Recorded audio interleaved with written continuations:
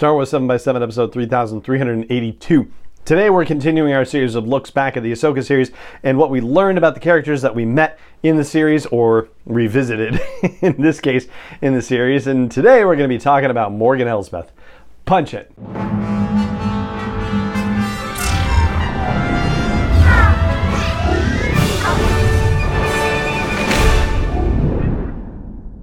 Hey Rebel Rouser, I'm Alan Voivod and this is Star Wars 7x7, your daily dose of Star Wars joy, and thank you so much for joining me for it. So the late lamented Morgan Elsbeth in the Ahsoka series was definitely a formidable villain, one who was challenging Baylan Skoll at every opportunity. She had demonstrated a fanatical devotion to Grand Admiral Thrawn and followed through with her ambitions in that regard and got him to the galaxy far, far away, even at the cost of her own life. And she also made a deep connection with the Great Mothers on Peridea. Now, the Great Mothers refer to Morgan Elsbeth as a child of Dathomir, but it's hard to say for sure whether that makes her a Night Sister. Technically speaking, Night Sisters are supposed to be able to wield dark magic, M-A-G-I-C-K, right? That kind of thing. And it's not necessarily clear how well Morgan Elsbeth can do that, right?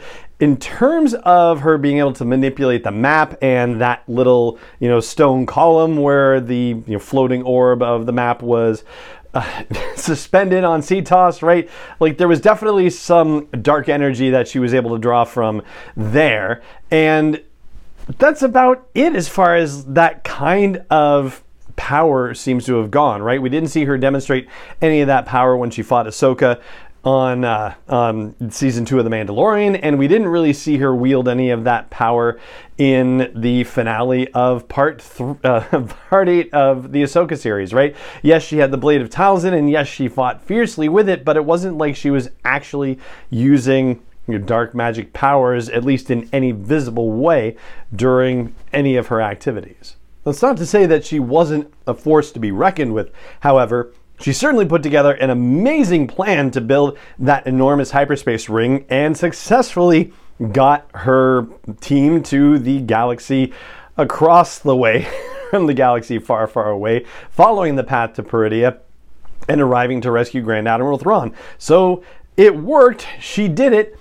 And yet, we still don't know a lot about Morgan Elsbeth's background and why it is that she is so fanatically devoted to Grand Admiral Thrawn. What kind of commitment does she have to him, and how did this come about? Whatever it is, it might be part of the key to explaining why Thrawn was able to get in good with the Great Mothers on Peridea, because knowing Morgan Elsbeth and being an ally to her, yeah, that probably made the Great Mothers think, okay, yeah, we can trust this Thrawn at least as far as we can throw him.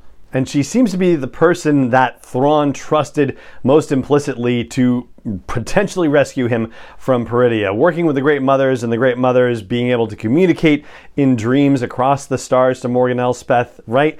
That connection was made possible by whatever relationship Thrawn and Morgan Elsbeth had developed prior to Thrawn being exiled, as it were, marooned, if you will, on Peridea. But as Thrawn suggests in the final episode that, the Jedi have basically caused him too many problems and he's never going to underestimate them again.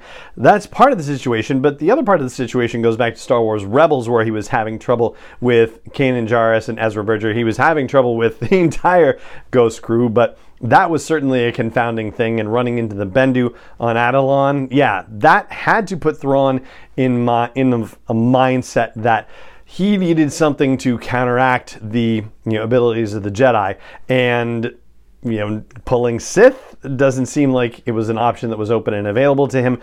But Night Sisters, on the other hand, yeah, that could be a situation where he could partner with somebody that would have powers that would rival the Jedi, and getting someone like Morgan Elsbeth on his side, who was a child of Dathomir, who could compete reasonably well with Ahsoka Tano, yeah, that was probably his best bet. And considering the downfall of the Night Sisters at the hands of the Separatists, you would imagine that Morgan Elsbeth would definitely have more of an affinity for the Republic that eventually became an empire. Although, Darth Sidious and Emperor Palpatine, yeah, if she had known that they were one and the same person, then yeah, she might not have thought too kindly about the empire either. But she certainly believed in the idea of the Empire and in the idea of Thrawn as its ultimate leader and savior, so much so that she was willing to sacrifice herself, be left behind on Peridia if it meant that Thrawn could make his getaway and get back to the galaxy far, far away.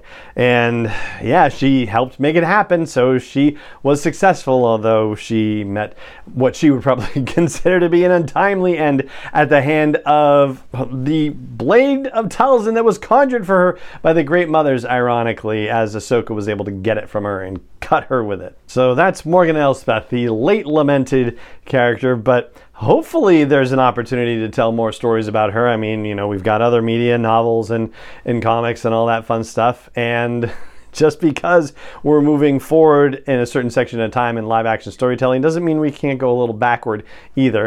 And then of course there's animation too. But anyway, yeah, that's what I've got for you about Morgan Elsbeth, what we learned about her as a result of the Ahsoka series, and that's what I've got for you on today's episode of the podcast. It just remains for me to say thank you so much for joining me for it as always. And may the Force be with you wherever in the world you may be.